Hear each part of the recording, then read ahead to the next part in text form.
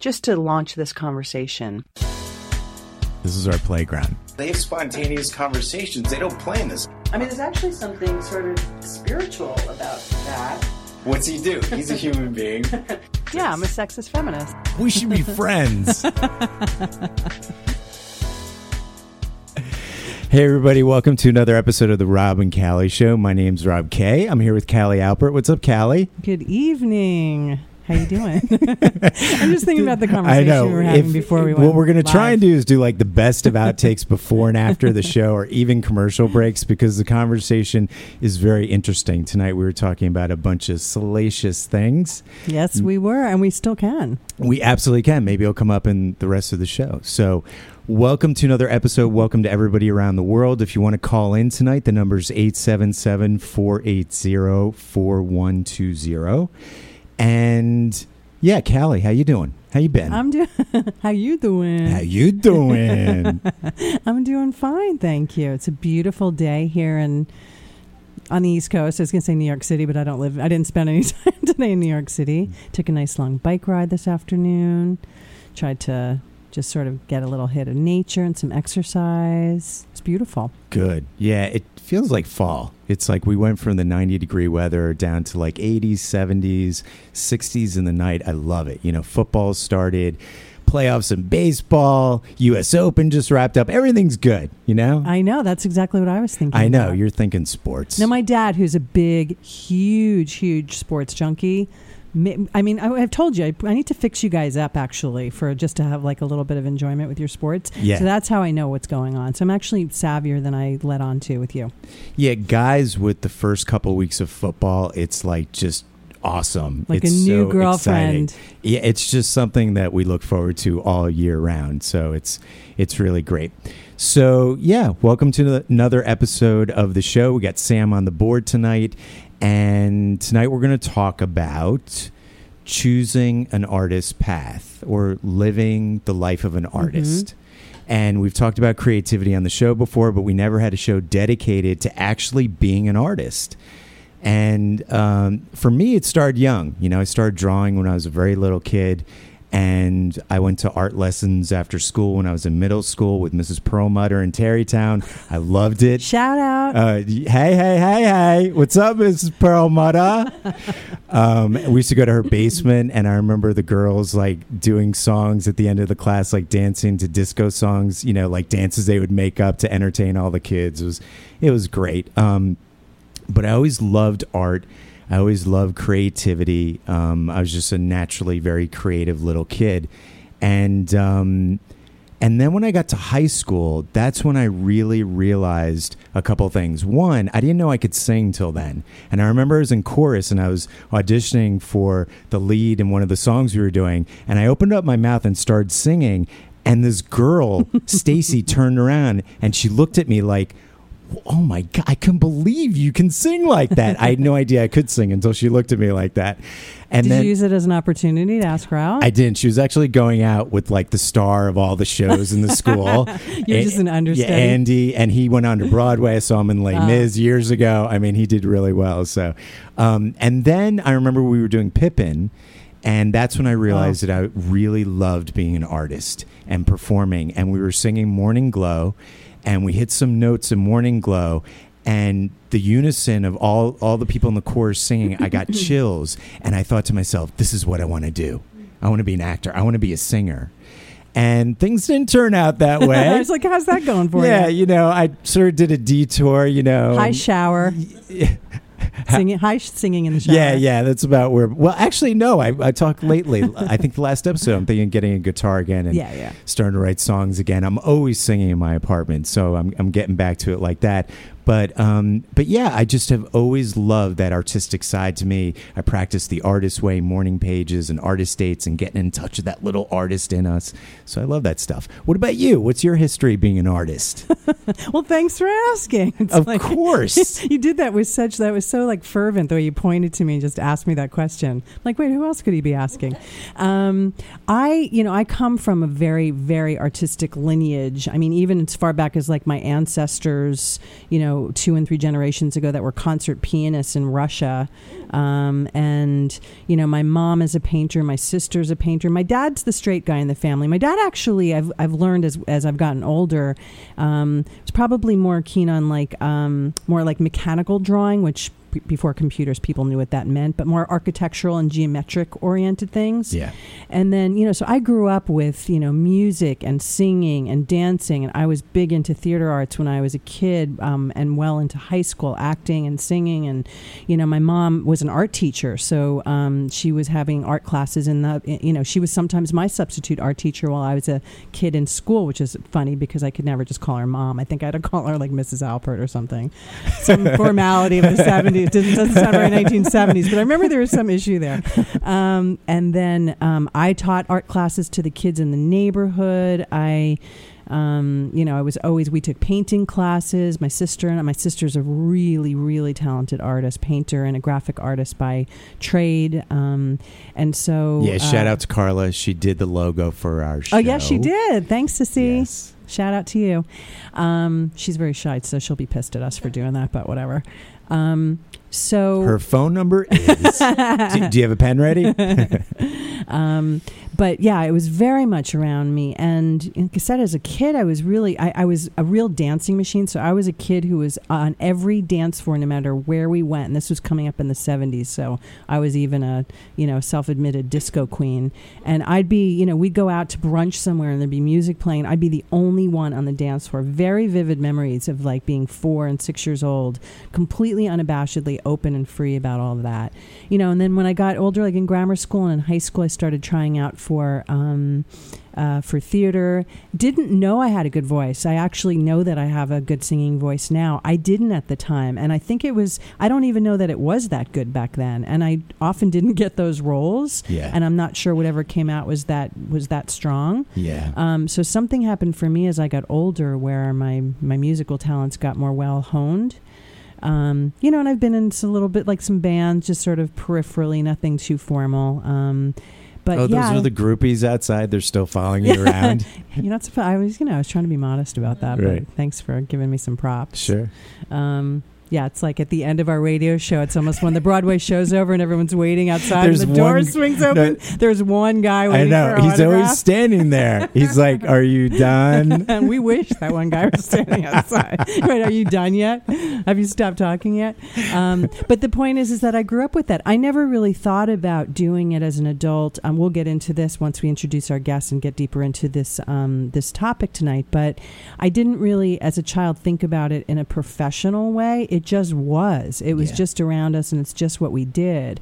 Mine started to lessen when I got into high school and I discovered boys and pot. And then I kind of checked out from a lot of it, and I wasn't that, not that I was a big pothead, but I was, you're supposed to laugh at that, by the way. But I, yeah, right. Cue the laugh track. We're going to get a laugh track for this show. But I got distracted, obviously, by being a teenager, and I wasn't as engaged in all of that. And so, we'll get to the rest of it after we, get deeper into our show. But it was just in my blood. Yeah. And what a beautiful, important outlet. Yeah. Yeah, definitely. I think we're going to talk about a lot of different aspects, making a living as an artist, and if not making a living, just honoring the artist within you, I just wanted to say, growing up, I was so grateful that my parents always had music playing. And I remember my mom took me and my brother to Frank Sinatra to see him at Carnegie Hall. And she told us, "You're going to tell your grandkids about this." And, I don't know if I'm ever going to have grandkids at this point, but I definitely tell people about it. So, yeah, just love having music on around. Any art is good. Yes. So let's get to our next guest in the Real Interesting People series. Let's. Tonight we have a friend on the show, and it's Shira-Lee Shalit. Shira-Lee Shalit is an award-winning director, writer, and actor. She's the Associate Artistic Director of the Barefoot Theater Company, a member of the Actors Studio Playwrights and Directors Unit, and is on faculty at Columbia University and NYU. Welcome to the show, Shira-Lee. Thank you. Yay! Welcome to the So show. nice to have you and your cute South African accent. Thank you. It's a mix, a weird kind of a mix of an accent, but here I am, happy to be here. It's great. You know, we may have South Africa listening tonight. So, you know, Wow. who knows? We have lots of continents that check in on the show. So welcome to the show. And it's so great to have you on the show because you have so much experience your whole life being an artist. And maybe you can just start talking about for you when you realized that you really loved being an artist. Thinking back, it really started actually in nursery school. And it's interesting what you were saying about how it's in the family. My late grandfather was a director and a teacher and an actor back in Eastern Europe. And I really do believe it's in the genes, like how you were saying. With me, it's definitely that. But what hit me was in nursery school. My late grandmother was my teacher at nursery school. And they were doing a little sing-along for the families. And they needed somebody to... The song was Molly Malone, the Irish song, Sweet Molly Malone. And they were like, we need a Molly. We need somebody to be the Molly. And somehow I was picked. And I remember singing the chorus, you know, stop crying cockles and mussels, alive, alive, oh. And all the parents sitting there, and literally it was as if I was hit with a lightning bolt. And that moment of realizing, like, this is it. I think I must have been 4. And it was like, this is it. Here it is. The lightning bolt hit me in the tiny little nursery school. And it, you know, that was it. So it hit me very young, and I knew from that moment this is what I wanted to do. It was in my blood, and I was very, very focused. And then I auditioned for a professional production. That was in South Africa. I was born in South Africa, as you said, and I auditioned for a professional production, like their equivalent of Broadway, of The Sound of Music, and I was 10, and you know, they had mass auditions of all the kids, and my dad took me, and I auditioned, and I got call back and call back and call back, and I got cast. And they have laws in South Africa where kids can't go on every night, as I'm sure they have here, and so they have here they don't care. Labor laws are a they little don't care about lax. kids here. Yeah. Well, they had the blonde cast and the brunette cast, and you know, they had 3 different hair color cast, and I was the brunette cast, and we did that show for like a year and a half. Like, you know, every, you know, just like really know that show. Yeah. I'll never forget any of the words of that show. But that was my first professional experience, and I learned a lot about, you know, discipline and not missing cues and having to, you know, really show up in this beautiful, huge theater, His Majesty's Theater in South Africa. And it was really a huge, amazing experience and a huge lesson in terms of being an artist. They didn't care if you were a kid. I was late to come on stage once, and I remember the director called me aside and said that you can't, like, you're a professional. I don't care if you're 10. Yeah. You show up, you're a professional, you in the queue, you're waiting there, you're on stage on time.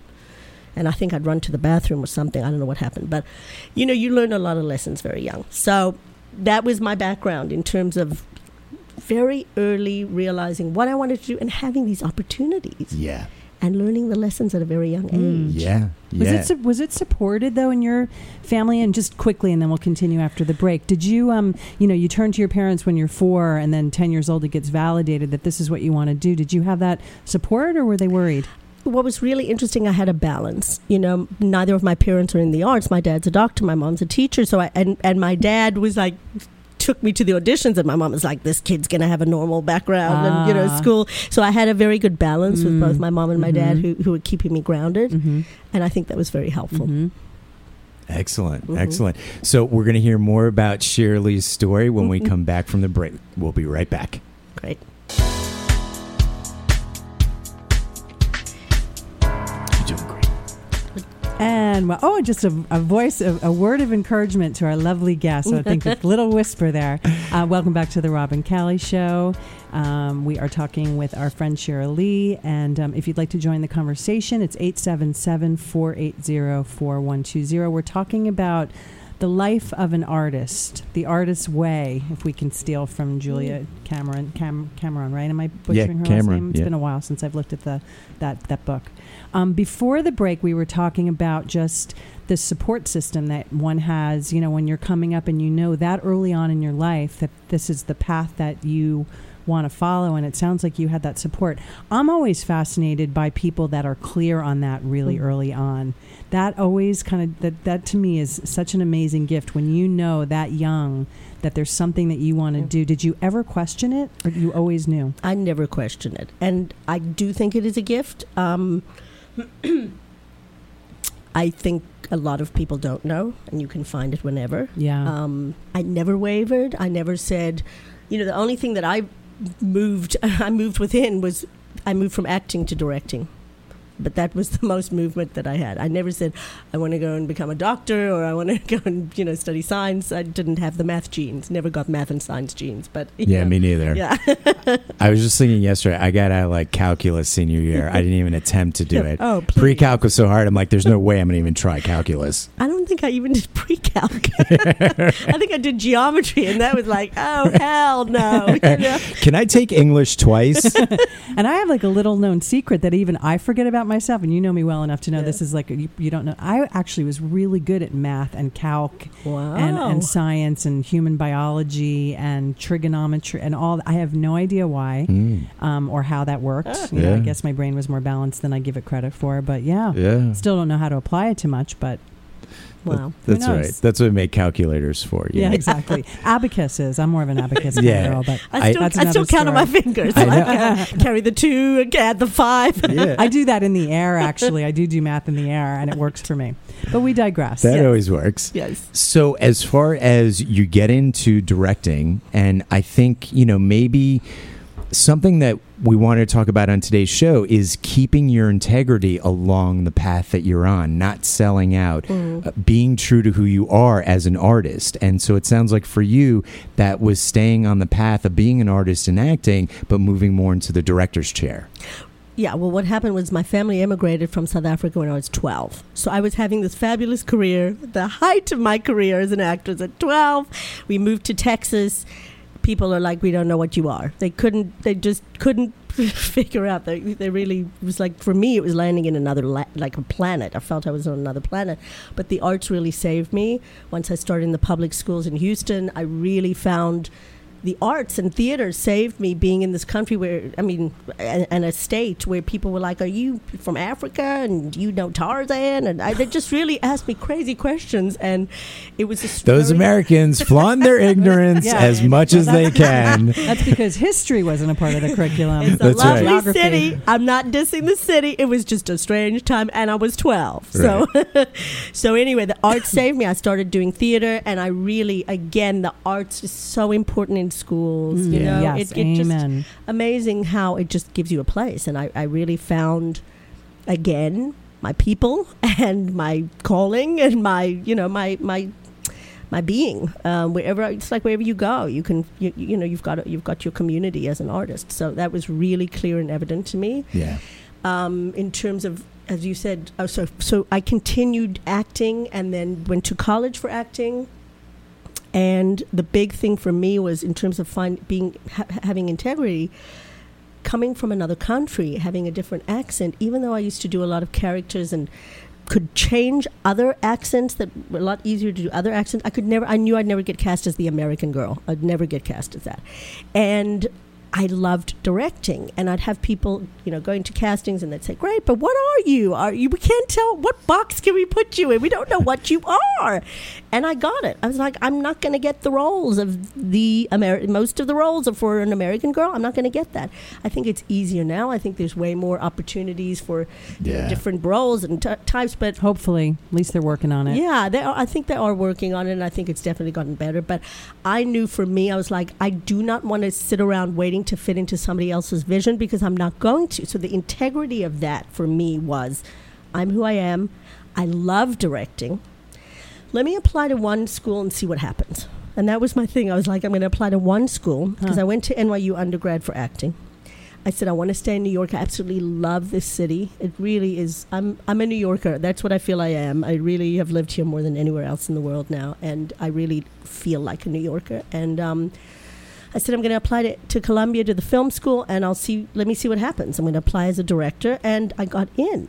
And then it was like, how my whole life I've been acting. Am I going to be able to make this transition? And luckily, I was able to, and very happy to do so, and loved the whole experience there, getting my master's. And so the integrity for me was that, in that. Yeah. And also lucky enough to know that I loved the directing, and I loved what, so I still was doing what I loved. That is what I'm saying. The only veering I did was within this great, capacity Same of art the form. arts, Yeah. which just is my bliss. Yeah.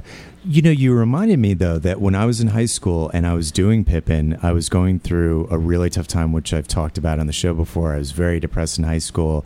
I was on steroids and heavy medication for arthritis at the time. I mean, I really had a tough time in high school. And that show saved my ass. Wow. And I used to look forward to rehearsals love that all show. the time to just be a part of the show. Wow. And at the same time, I've said on the show before that the drama people in my high school were called drama fags. Wow. And they weren't looked as people like cool and, like football stars and people that were playing sports or cheerleaders or doing other things. They were sort of the outcasts who were the creative absolutely. artists and sat at that lunch table in the lunchroom. And it's like I had a lot of different friends in high school, and I just remember that at the same time I was so grateful to be a part of that, I was a little ashamed because I was like interacting with these people who weren't accepted or who were looked down upon or something like that. And I think that's something I had to learn and outgrow that. And I think these days it's so much more accepted to be who you are and to honor yourself. But that was a challenge for me. Yeah, no, I remember, and we've talked about this a little bit. They were in my high school as well, the Misfits. Yeah. And it was the first time I remember feeling really keenly aware of how much I fit into a tribe. Yeah. So again, it's that black sheep grazing together thing that I always, that expression that I like to Yeah, use, it's such a great because line. it's really the first time that I felt like I had found a sense of place. Well, I love there were a that. lot of things that I was doing. I was doing fine art, I was writing, I was singing, all kinds of things I was exposed to. It wasn't like I was focusing expressly on theater, dramatic arts, but that was the first tribe I think that I can name.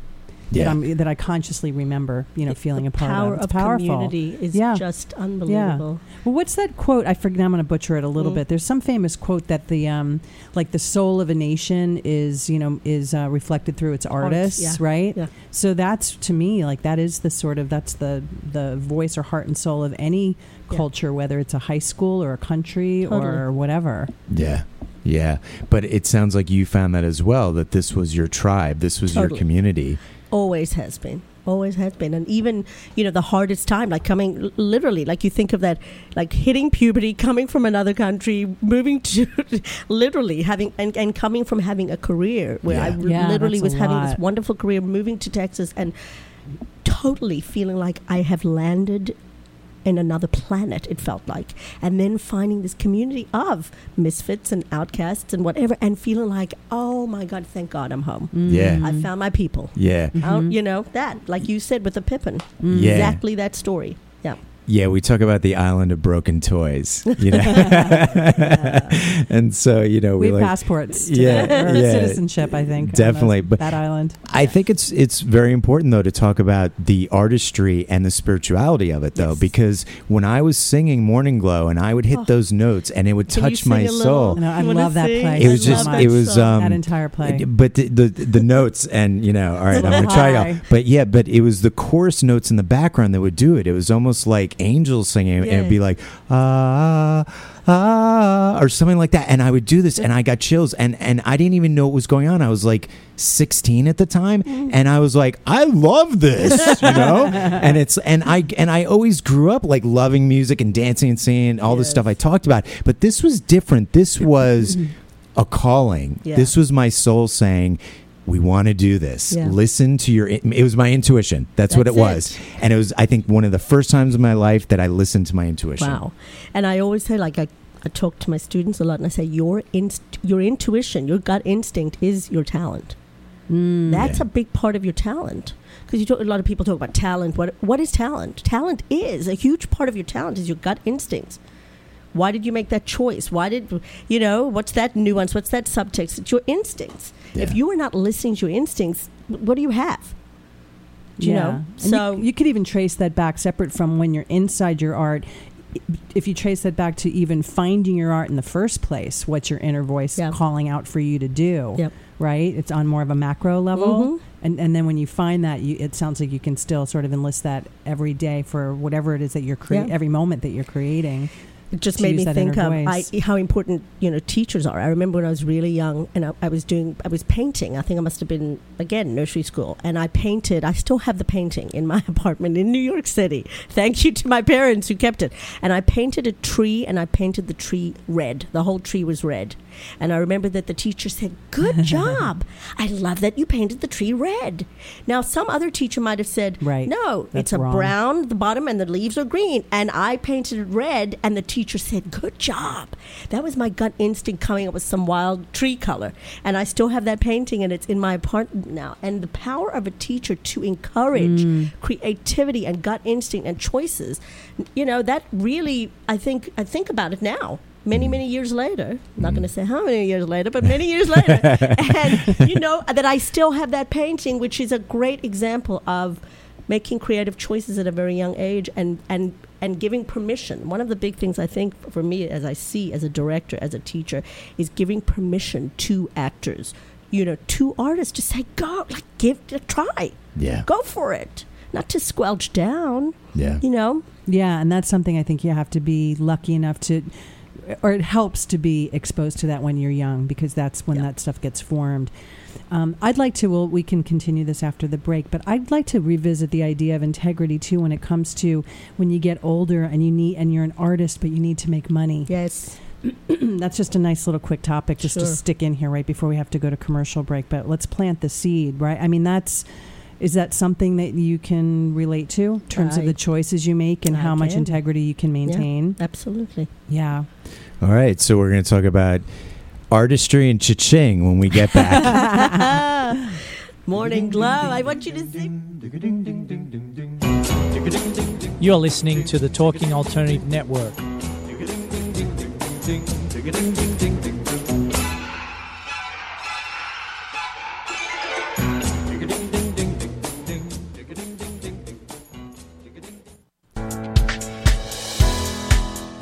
Your worth. Wings of change. Don't stop, you guys. Don't stop. So musicals, one of my all-time. We were singing Morning Glow during the break, and it was great. I haven't sung that in years. Oh my gosh. One of my old-time Next break, favorites. I'm going to sing one to you guys. That is so great. So I'm going to be Ben Vereen. That's who I'm going to be. Oh, he was great. Oh my God. We'll sing Magic to Do. Yes. Yeah. Oh, that's another great tune. All right. So we're going to do a whole Pippin show. Shira-Lee will be back for that. So tonight we're talking about the life of an artist, choosing an artist's path, and we're up to the point where we're talking about, well, what if you're trying to make a living as an artist? Like, I tried to make a living as a voiceover actor, and I really put my heart and soul into it. It didn't work out the way I thought. I think part of the reason was there was a part of me that didn't really want to make a living doing commercials for McDonald's all the time. I kind of wanted to use my voice in a different way, but I still used my Which is why you turned that commercial down, that national I did. I was like, you know what? I don't even eat at McDonald's anymore. I don't want six figures from you guys. But, we talk about even this show, the way we started this show and the fact that we use our artistry on the show, our creativity, even the way we come up with titles for the show. Yeah. We put a lot of our imagination into the show. And that's one way that we do it. We're not making a living off of it yet, but that is the goal. That's the key word. That's right. Spiritually very rich from the show. Oh, it's beautiful. Right. I love this idea that you guys are doing. I think this has got great potential to go wide. There you go. Yes. Opening Put wide. it in the universe, people. Rolling it out. Put it out. Put it out there. Thank you. Yeah. So maybe you can talk to that, like as far as making a living being an artist. Well, first, let me just say I'm very, very grateful that I get to do what I love every day. I love teaching. I teach almost every day. I'm teaching. And I love teaching. I really, really love teaching. Yeah. So not everybody does. I've been teaching about 15 years.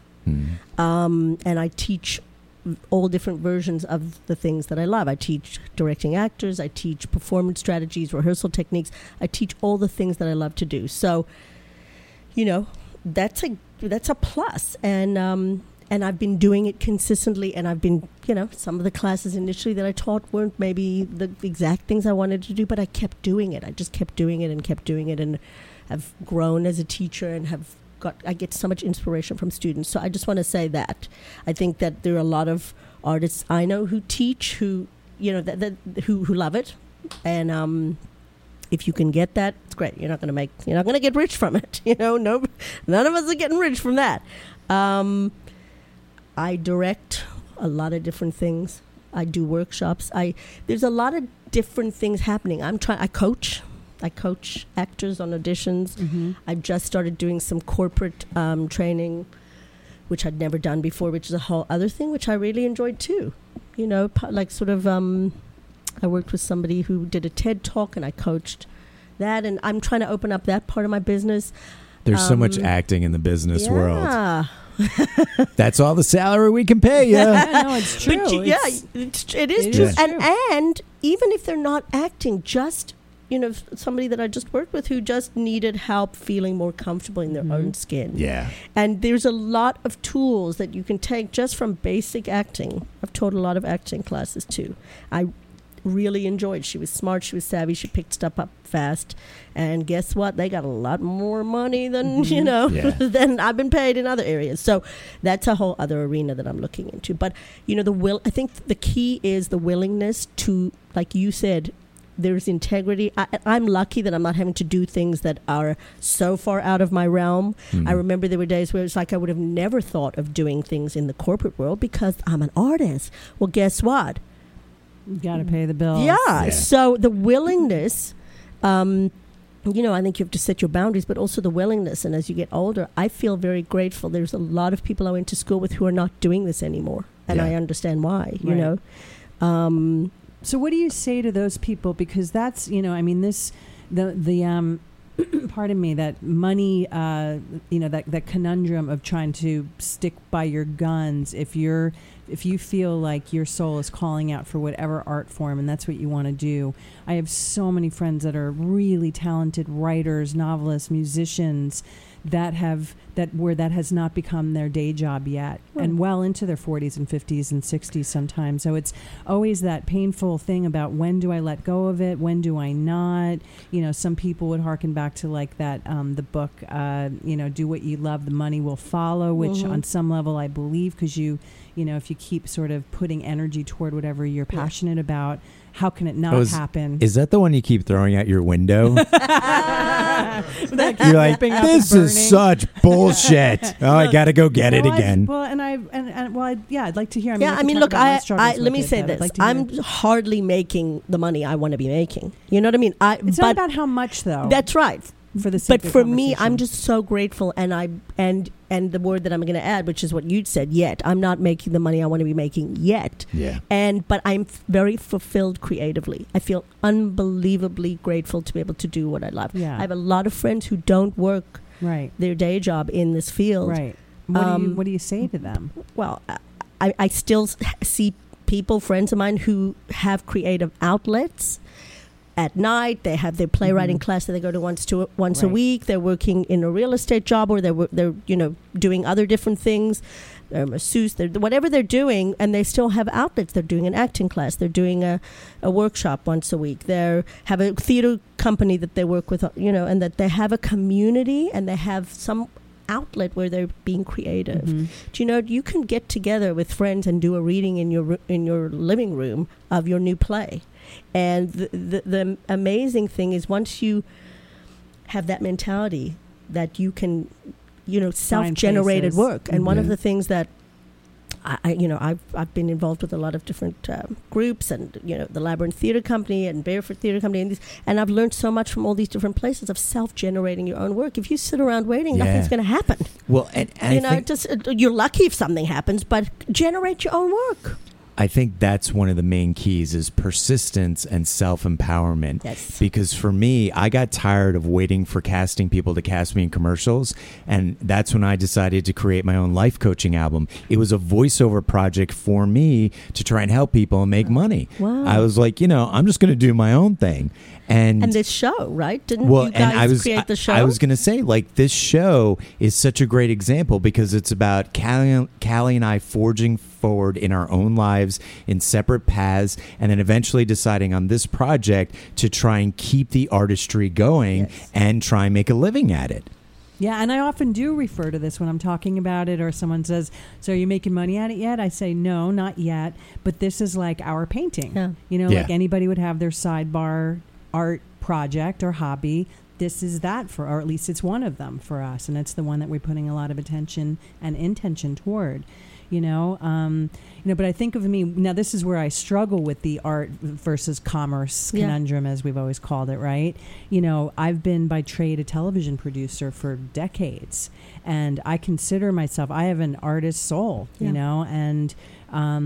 But my jobs have been very mainstream jobs. And there have been plenty of them where inside of them, especially in the earlier years, where I won't say I didn't have enough integrity. I didn't have enough confidence.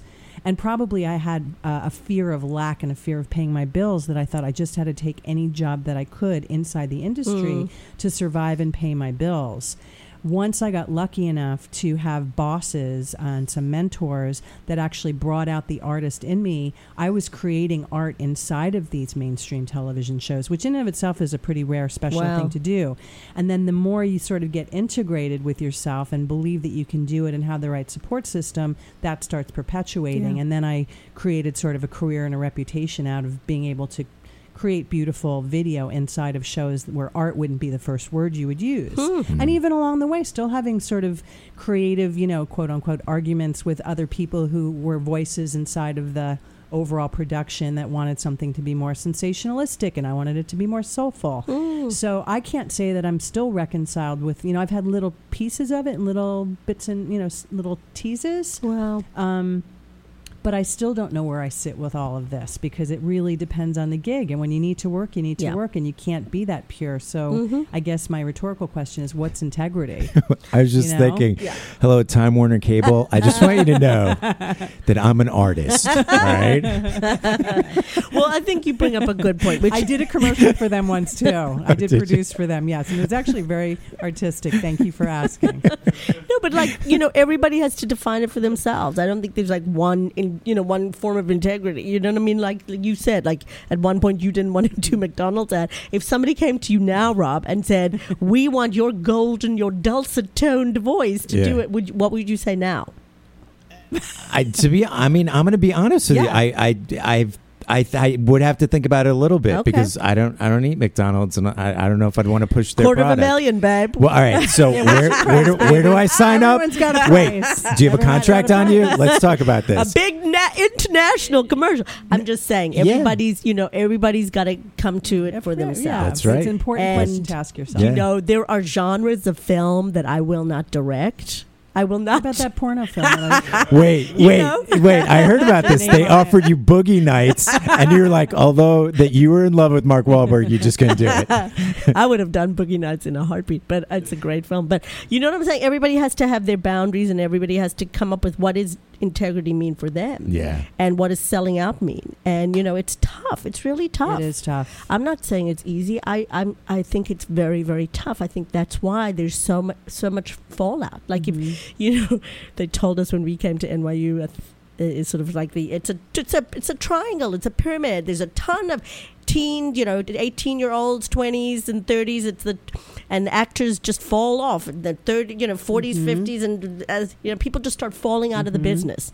And it's really true, and I see it. And it's easier to start when you're 20s than when you're in your 40s and adulthood and responsibility hit. It's harder. Well, and that's something that I think I brought up to Shira-Lee when we were talking before the show about, this term, a struggling artist. Why can't it be a thriving artist? Yes. Why is it in culture that we always repeat this over? Well, you're going to be do you want to be a struggling artist? No, I want to be a thriving artist, and I want to do something I love and thrive at it. Yeah. But the other thing is, I wanted to talk about something that Shira-Lee mentioned to me, which is the inner critic and dealing with that inner critic. Yes. Maybe you can speak to this more. I think that's a great point. Like, life of an artist or picking the artist's path. I mean, to me, a big part of that is also dealing with perfectionism, the inner critic, that inner gremlin that, is part of perfectionism for me at least. And how do you deal with that? And I know with me, I had a big thing to overcome, which was like writing screenplay. I'd write 75 pages. Oh, this is my first draft. Delete. I'd write another 50 pages. Delete.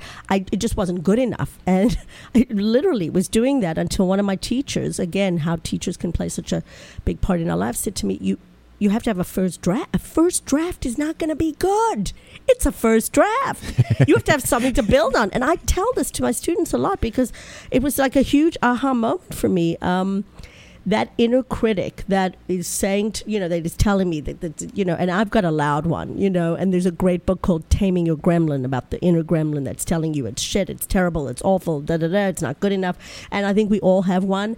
I did an exercise in some, a creative group project once, which was like draw the inner gremlin, and mine was real ugly. Mine was loud, like? And she was like, ah! Yeah. And I said, give a name, and she was like a fierce, loud, that the positive side of that is the work.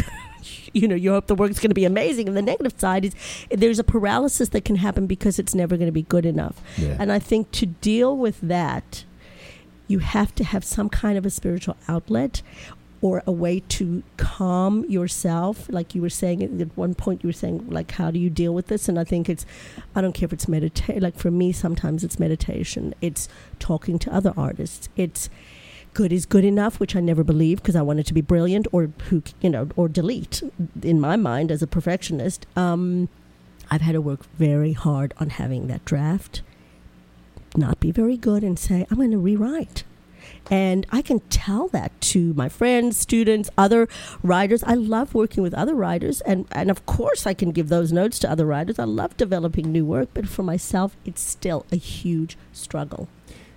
And it's practicing, isn't it? It's like a practice, and it's sort of like I want to learn the guitar today. Yeah. And that's a lot of times why I've given up on the guitar because I got frustrated with the fact that it's practicing and progressing and getting better at it, So we're going to head to break. When we come back, we're going to have some takeaways, some advice from Shira-Lee, maybe to that 16-year-old kid that's in high school, wants to be an actor, and we'll talk about that when we get back. Great.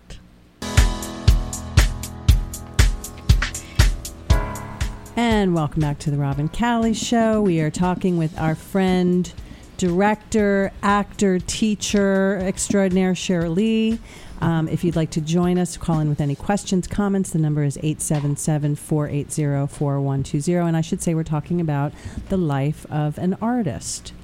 So I think in our before we get to some takeaways and maybe some constructive suggestions for our listeners, we were talking during the break about the idea of self-generating, creating our own outlets for ourselves.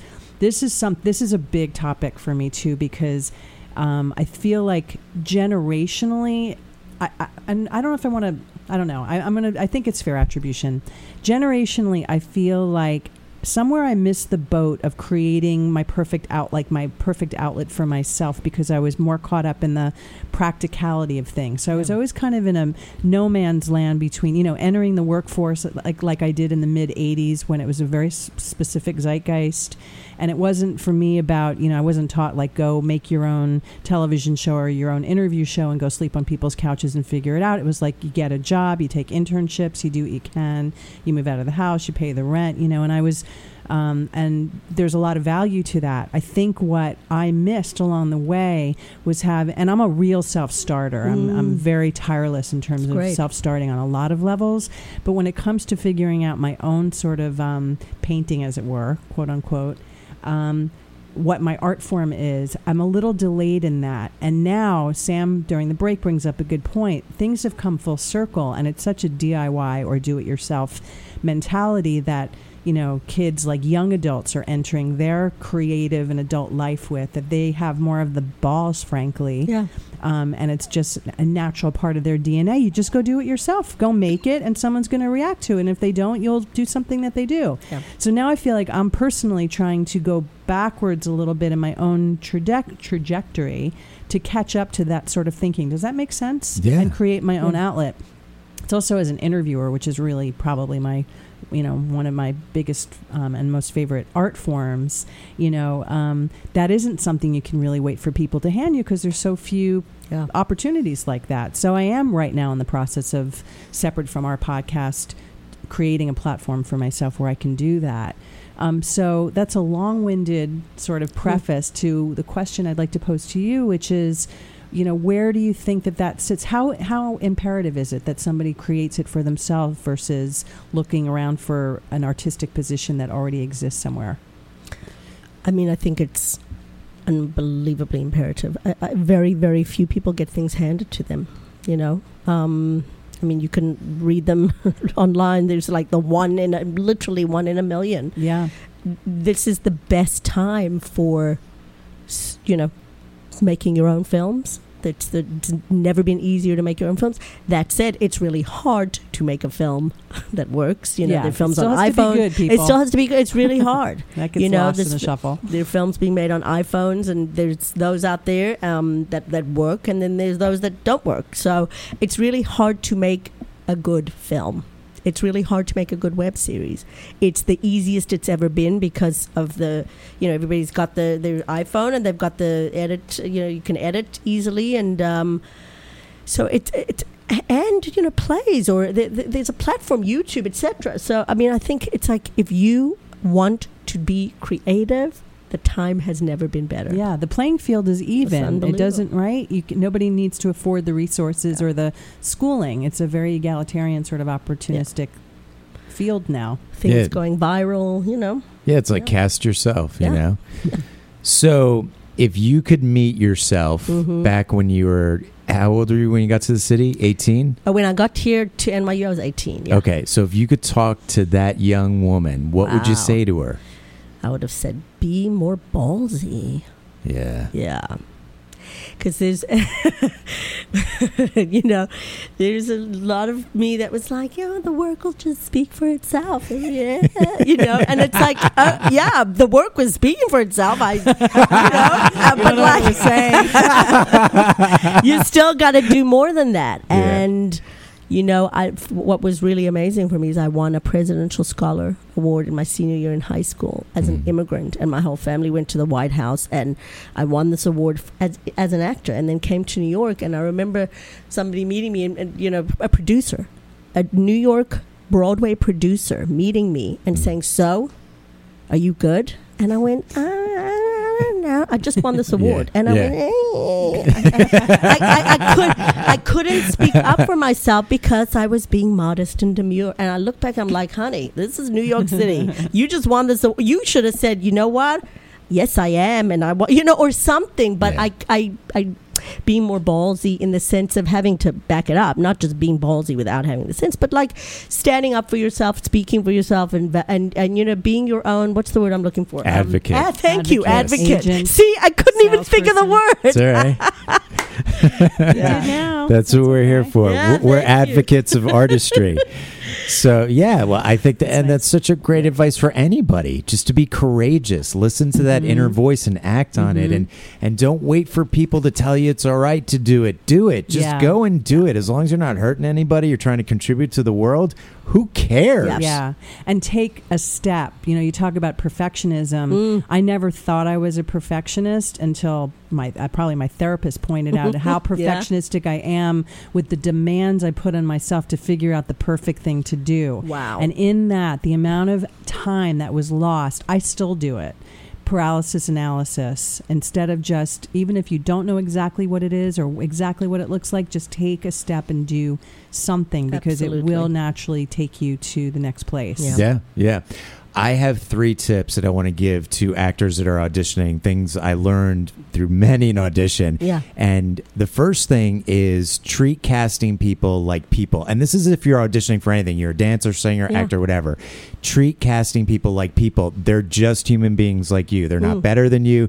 They have a chance to give you an opportunity if you book it. But just talk to them like they're people. When I walk into an audition, I'm like, hey, how's your day going? Yeah. I talk to them like I want to be talked to. Yeah. The other thing is, during the audition, plant your feet and just stand there. Like really, command the space. Yeah, like grab the space. Yeah, stand in your space, And the other thing is that I don't leave until they say goodbye, because, for the first couple of years of auditioning, I'd be in the booth, like for voiceovers auditioning for something, and I'd be leaving the booth and my hand on the door to leave before they even said we were done because I was so nervous. So it's like, say hi, stand there, be who you are, and don't leave until they say you're done. And the last thing I'll add to that is Pacino had a great quote, and he said, I never ever thought of an audition, or I'm probably butchering it, but here's the essence of it.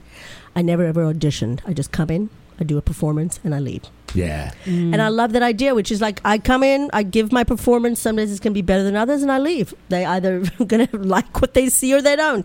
And he said that he used to do that when he was starting out. Yeah. He made it. He switched. There was a switch that went off, and that's when he started. That things started shifting, and I just love that idea because the audition mentality is and the performance is like, here it is. I'm offering, Yeah. And look how it worked out for him. Oh yeah, not too shabby. Shabby. Oh, and what I was thinking is claim your space. Yes. And that's advice for everybody in life. Yes. Stand there and claim your space. Yes. What about you, Callie? What are some takeaways? Well, what's coming up for me also is because I'm a photographer as well, and it's something that has always been a sidebar for me. It's something that I go through phases when I have the time, when I'm not too busy worrying about my day job, where I've tried to, I have an agent in Los Angeles where I periodically will get these $15 checks because there's photos that get rented for movie and television and commercial sets. I've had, I've sold, I don't know, over the course of my entire adult lifetime, maybe 3 photos. So it's been a very small, meager, modest, inconsistent thing. But a few years ago, I decided to have a show, and this I offer to anybody who's a fine artist out there, whether you're a writer, a photographer, a painter, whatever it may be, a comedian, any art form, is just to find your space. If it's your living room and you invite friends over and you put 3 pieces up on a wall, the local coffee shop, instead of questioning or being insecure about it. I won't say that anything major came from this photo show that I had, but the idea that I had so many loved ones in one space and it was just a nice event, and it just sort of it breathed more life into that part of me, and it was a really nice evening. Yeah. But I had gotten so caught up in what the end result was going to be for so many years that I got in my own way, and it was really just about being